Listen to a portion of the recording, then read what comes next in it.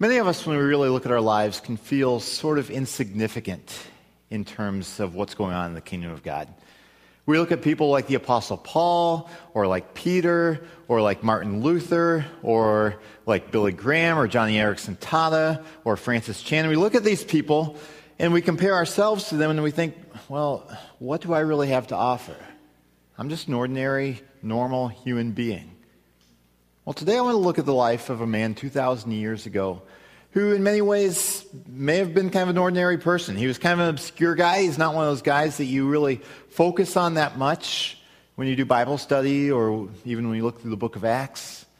But he was a man who had an incredible impact on the direction of Christianity. His name was Barnabas. Now, as I said, Barnabas is a guy, we may know of him, we may know that name, may know a little bit about him, but oftentimes he's not so much in the spotlight. It's not very often that you see curriculum in Sunday school classes focusing on Barnabas. You don't see that many Christian books written about Barnabas. You don't hear many people say, well, let's do a study in the life of Barnabas. You hear people saying, well, let's do a study in the life of Paul, or of Peter, or of King David, or of Jesus, or of these other people, but you don't hear many people say, well, let's do a study in the life of Barnabas. You don't hear many parents who have a newborn son, well, let's name our son Barnabas. Maybe Paul, or Simon, or David, or something like that, but, maybe parents are scared of the nickname Barney. Not sure, but anyway, you don't hear many people name their kids Barnabas. But Barnabas had an incredible impact on the direction of Christianity. You see, from a human perspective, you can make an argument that without Barnabas, you would not have the Apostle Paul. Without Barnabas, you wouldn't have the book of Romans or the other New Testament letters that Paul wrote. Without Barnabas, you may not have that many Gentile Christians. Without Barnabas, you may not have the Gospel of Mark. Now, that's just from a human perspective. God could still work in other ways, but Barnabas had an incredible impact in people's lives. And today we're going to look at this amazing man and see how God worked through him, and then see how God can work through us in the same ways. I mean, not identical ways. We're probably not going to help someone who actually writes some of Scripture. But at the same time, it points to how we, just in the way that we live our lives, can truly have a lasting impact on the kingdom of God.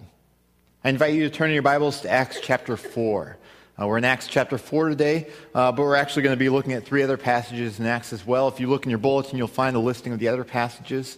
So if you want to, you can mark them all. But we're going to start out in Acts chapter 4, looking at this man, Barnabas. We're in a series right now called Turning Points. And Turning Points is all about the significant events and the key shifts that took place in the early church to accelerate the spread of the gospel. We're seeking some key principles from the early church to apply to our lives and our context here today to see the gospel go around more effectively in our own communities. And today, the turning point that we're looking at is called the Barnabas factor, the influence of encouragement.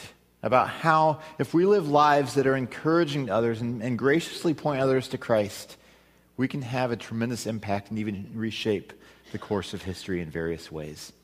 So we're going to start out in Acts chapter 4 and look at 4 different snapshots of this man Barnabas and how God worked through him. So we're first looking at Acts chapter 4, verses 36 through 37, when Luke, the author of Acts, first introduces Barnabas. And it says in verse 36, Joseph, a Levite from Cyprus, whom the apostles called Barnabas, which means son of encouragement, he sold a field he owned and brought the money and put it at the apostles' feet. So we see there's this man. His birth name is Joseph. The apostles give him the nickname Barnabas, which means son of encouragement. And we think of nicknames, and nicknames can come from a variety of sources and really have a variety of meanings. I think of nicknames I've had through my life. I can think of 3 main nicknames. I know it's kind of scary in sharing these because I'm not seeking to resurrect them, but to show a point. One of the nicknames I had was in my final year of college. Some of my friends called me B-Dog. There wasn't any meaning behind that nickname except that it started with B. Dog started with B, which was the first name of my name, Brandon. I don't know where that name came from. That's just what people called me. Then I think of while I was in seminary, I worked at a landscape supply company in the summers. And a lot of the people who worked there, at least in the section I worked in, had nicknames. And so one day our general manager said, Brandon needs a nickname too. And so they spent a couple days tossing around different ideas, and somehow they eventually landed on Bronco as my nickname. Again, I don't think there's any real meaning behind it. Some of the nicknames there did have meanings, not always nice meanings. One of the guys there, his nickname was Falcon, and it was because he had a large nose that people said looked like a beak. He took it in stride. I mean, that's what people mainly called him. But, he was a good-natured guy. It went all right. My nickname, Bronco, didn't really have any sort of meaning that I knew of behind that. I didn't really care one way or the other. But that's a nickname that stuck through my years of working at the Landscape Supply Company. So those are nicknames that, just come from someplace, but they don't have a lot of content behind them. I had a third nickname in middle school for a couple years that did have a little bit more content behind it. It was the nickname Chicken Legs. It came about one day in gym class. I was probably in 6th or 7th grade. We were playing softball outside, and there was a substitute teacher there that day. I didn't know who the substitute teacher was, but he was just there. We were playing softball. I had a good hit. I'm out there running around the bases, and the substitute teacher yells out, "Look at those chicken legs run!" From that day on, a lot of my friends started calling me Chicken Legs. I think it was a bit of a slam, kind of making fun of my skinny legs. But I didn't take it that way. I thought it was kind of endearing. So for the next few years, some of my friends called me Chicken Legs, and I took it as a term of endearment. I kind of liked it, even though I think it was mocking my skinny legs. Skinny legs did work well for me a few years later in track in high school, but that Chicken Legs is an example of a nickname that has a little bit more content behind it because it was referring to my skinny legs. Now, the name Barnabas is a nickname that had incredible meaning behind it. It wasn't just given randomly like Bronco or B-Dog. It was given with a sense of meaning. It was given to Joseph from the apostles, the original followers of Jesus, who are now leaders in the early church. And they gave him this nickname because it means son of encouragement. That his character, his personality, who he was, he lived an entire life of encouraging others and building others up. And we see a glimpse of this here in verses 36 and 37. We see a generous spirit that is a sign of the encouragement and the other-centeredness that Barnabas had. It says that he sold a field that he owned and brought the money and put it at the apostles' feet. And this was a relatively common practice, that when there was a need in the church family, someone would generously give something, even selling a field or a house they didn't need. And Luke specifically points out Barnabas, probably because he's going to become more prominent later in the book of Acts. But he has a very generous spirit, and this is an important quality for those who want to be encouragers. Because when we encourage others, we are pouring life into them. We're bringing some sort of benefit to them that may not directly benefit ourselves, but it benefits them. There's a spirit of generosity there. But you think about the opposite of generosity, stinginess. That's what happens when we focus on ourselves. We want to keep our money and our possessions to ourselves. We may want, and stinginess, that self-centeredness that flows out of, may lead us to want to focus our time on what we want, to focus our attention on ourselves, to focus conversations on ourselves. You think about conversations you can have with others. There are some people you talk with, all of us fit this category sometimes, but sometimes you're talking with people, and it seems like no matter what the topic is, the conversation always comes back to themselves. Their problems, their achievements, their dreams, their life. And when you're around people like that everything is centered on themselves, it can be very draining. Like I said, we can all fall into that trap at times. But that's the opposite of a generous spirit, because a generous spirit says, I'm going to give to the benefit of others, whether it's like Barnabas here, giving money from the sale of a field. Maybe it's giving our time, giving our energy, being intentional to give compliments or expressions of gratitude towards others. A generous spirit is a big part of what creates an encouraging spirit in a person. And we see, first of all, here in Barnabas, this generous spirit that hints at his broader character. Now, a few weeks ago, we looked at the conversion of the Apostle Paul. Paul was a man who was persecuting the church. He hated Jesus. He hated those who proclaimed Jesus. So Paul was literally doing everything he could to destroy the early church. Now, I want to fast forward to Acts chapter 9. So flip over in your Bibles to Acts chapter 9. And we're going to see an instance The next episode with Barnabas next, but we're going to see an instance where the Apostle Paul, a couple of years after he came to know Christ, he tried to go into Jerusalem to meet up with the church of Christians there. Pick up with me in verse 26 of Acts chapter 9. It says that when Paul came to Jerusalem, he tried to join the disciples, but they were all afraid of him, not believing that he was really a disciple. But Barnabas took him and brought him to the apostles.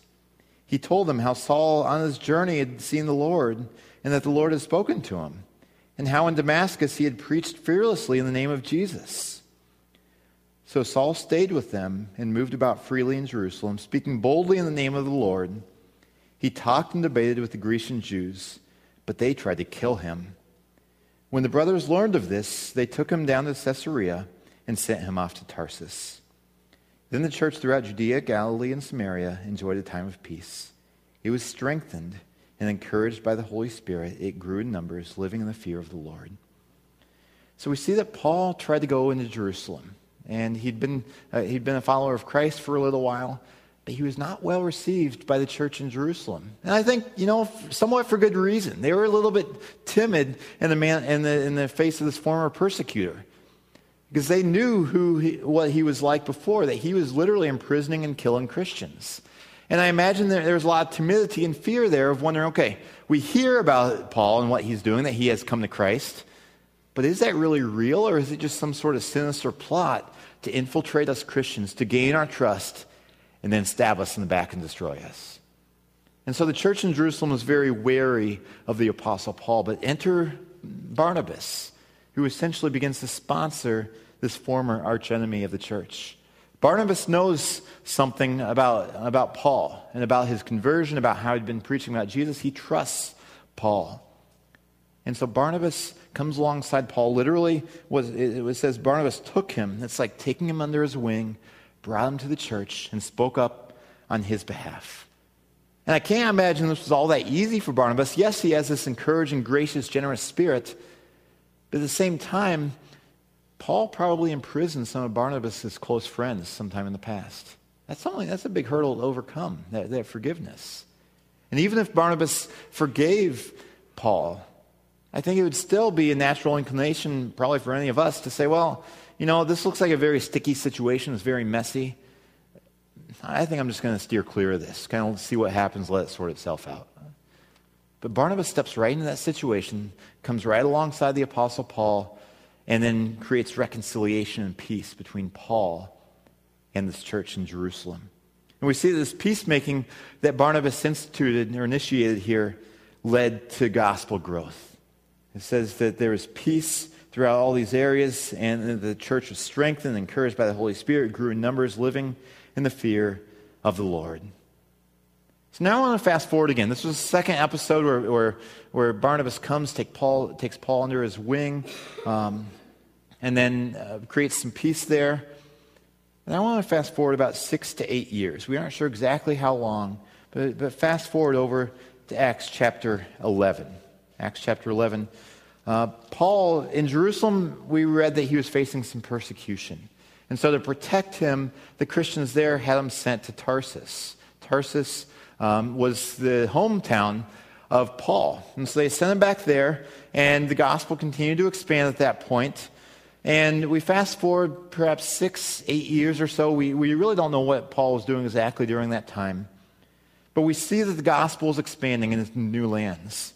And I want to pick up Acts chapter 11, verses 19 through 26, which is the next scene, the next snapshot of Barnabas' character. We see verse 19, now those who had been scattered by the persecution in connection with Stephen traveled as far as Phoenicia, Cyprus, and Antioch, telling the message only to the Jews. Some of them, however, men of Cyprus and Cyrene, went to Antioch and began to speak to the Greeks also, telling them of the good news of the Lord Jesus. The Lord's hand was with them, and a great number of people believed and turned to the Lord. News of this reached the ears of the church in Jerusalem, and they sent Barnabas to Antioch. When he arrived and saw the evidence of the grace of God, he was glad and encouraged them all to remain true to the Lord with all their hearts. Barnabas was a good man, full of the Holy Spirit and faith, and a great number of people were brought to the Lord. Then Barnabas went to Tarsus to look for Saul, and when he found him, he brought him to Antioch.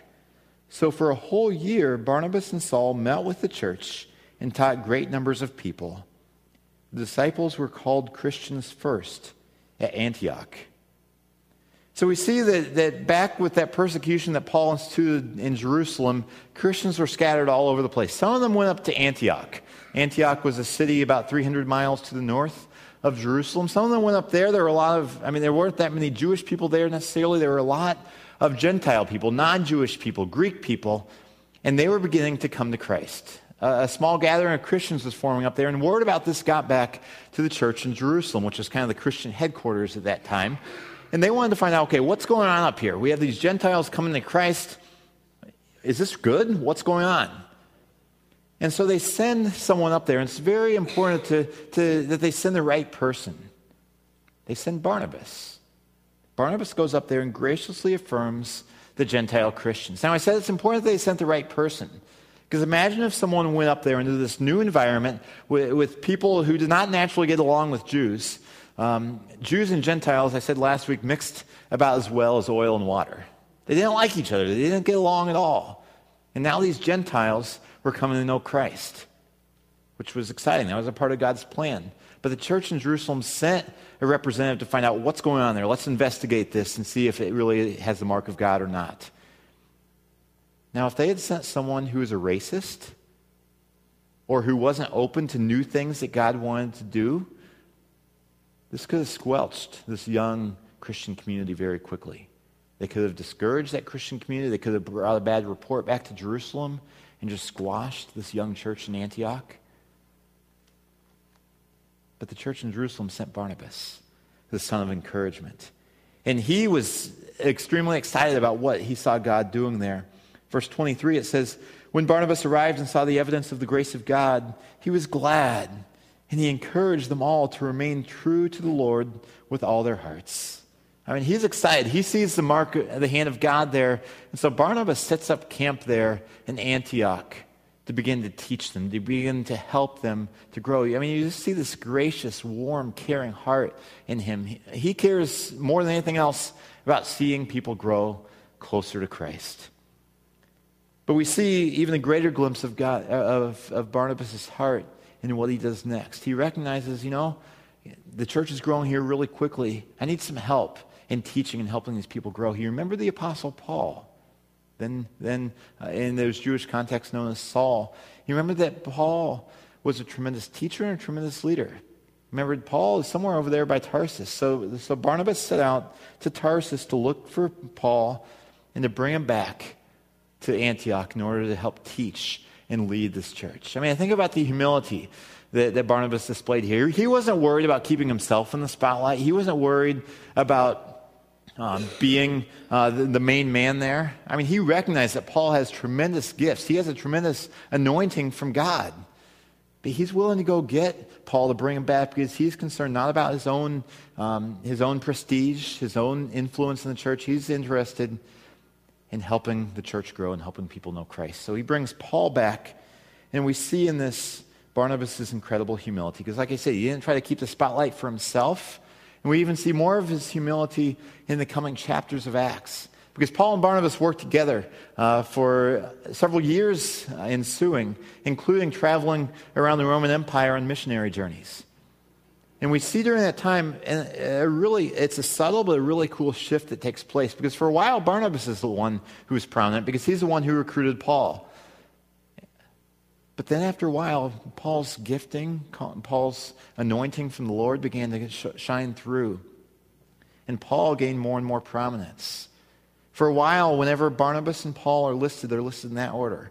Barnabas and Paul. But then you get in Acts 13 and Acts 14, as they're on their missionary journeys, Paul begins doing and teaching some really, really cool things. And then you see a shift that takes place. No longer is it Barnabas and Paul. Now it's Paul and Barnabas.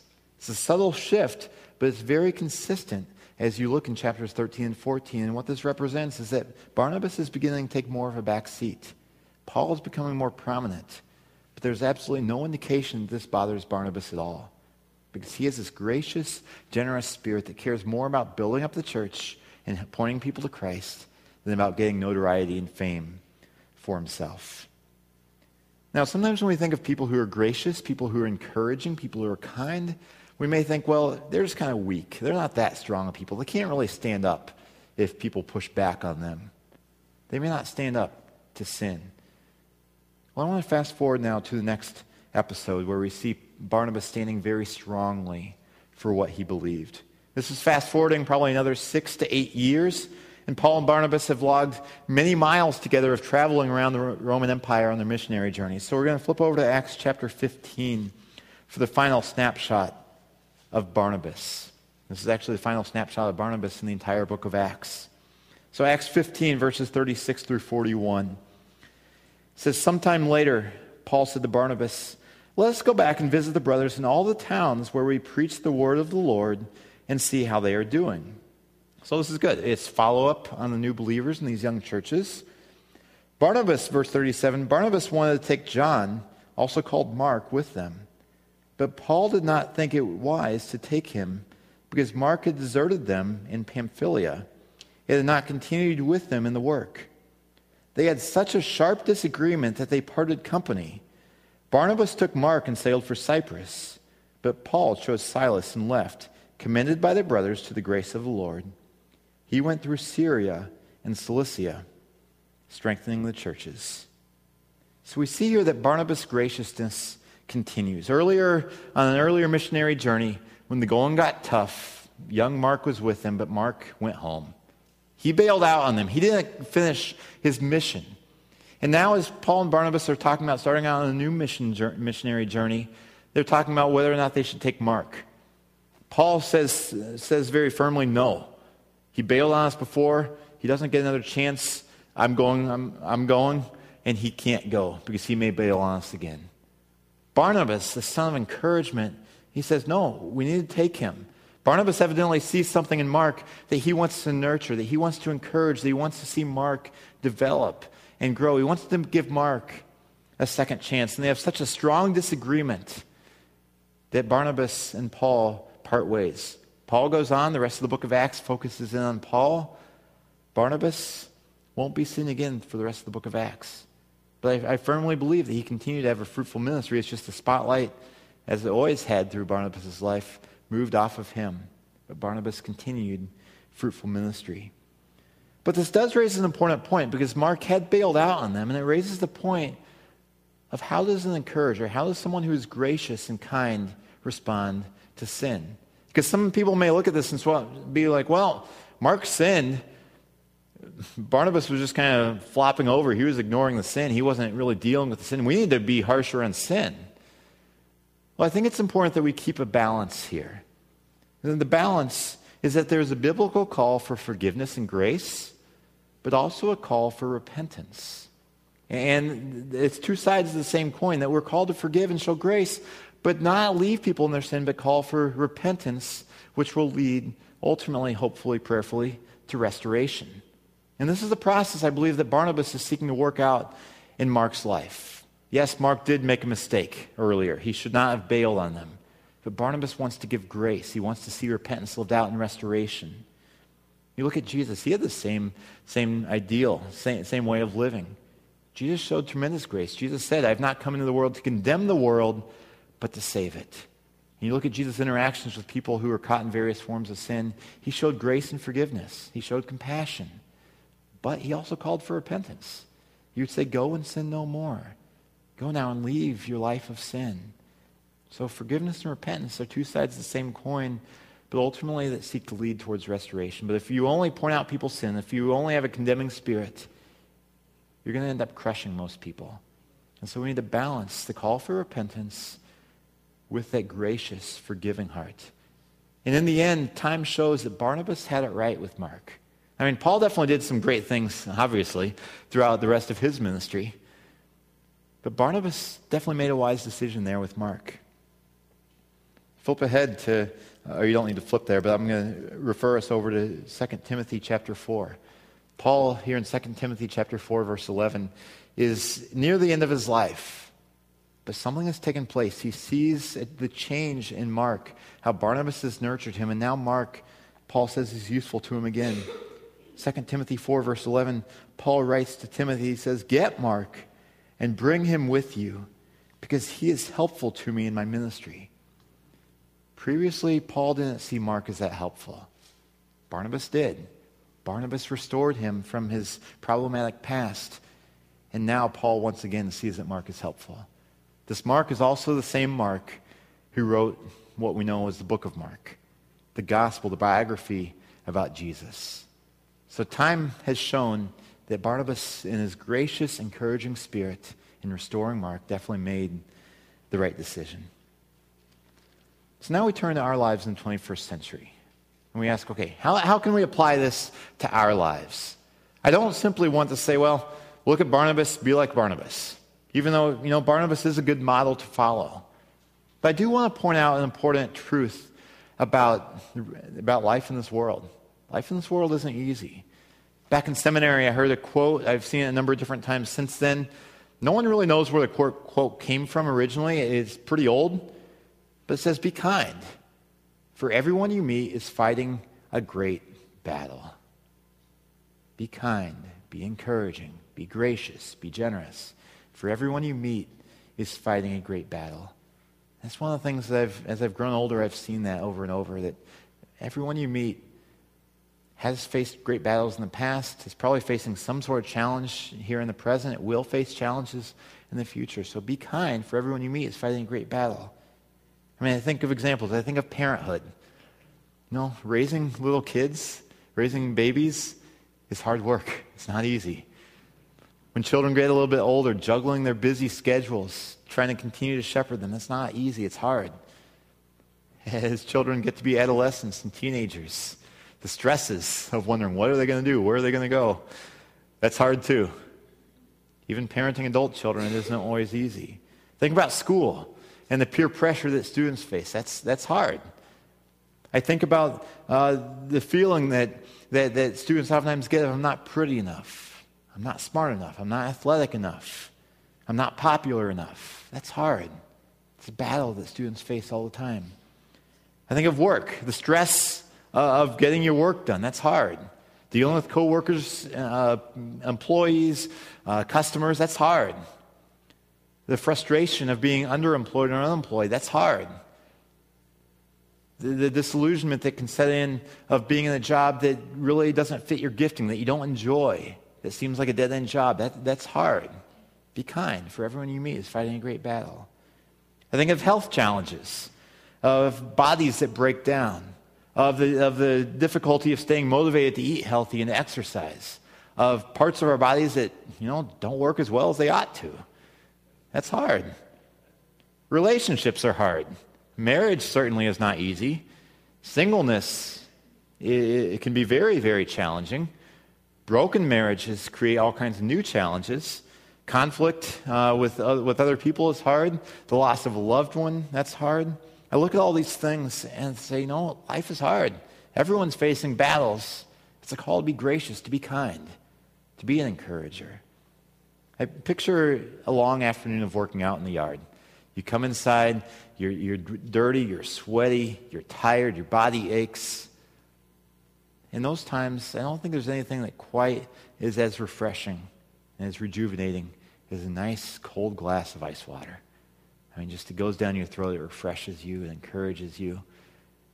That cold glass of ice water on a hot, sweaty, dirty day is what a thoughtful word or act of encouragement is like in people's lives. I think of myself about maybe a couple months ago. I was just having a difficult morning. I was kind of getting frustrated, kind of getting stressed out. I was busy, had a lot going on. A number of difficult challenges were really weighing in on me. And, it was just kind of rough.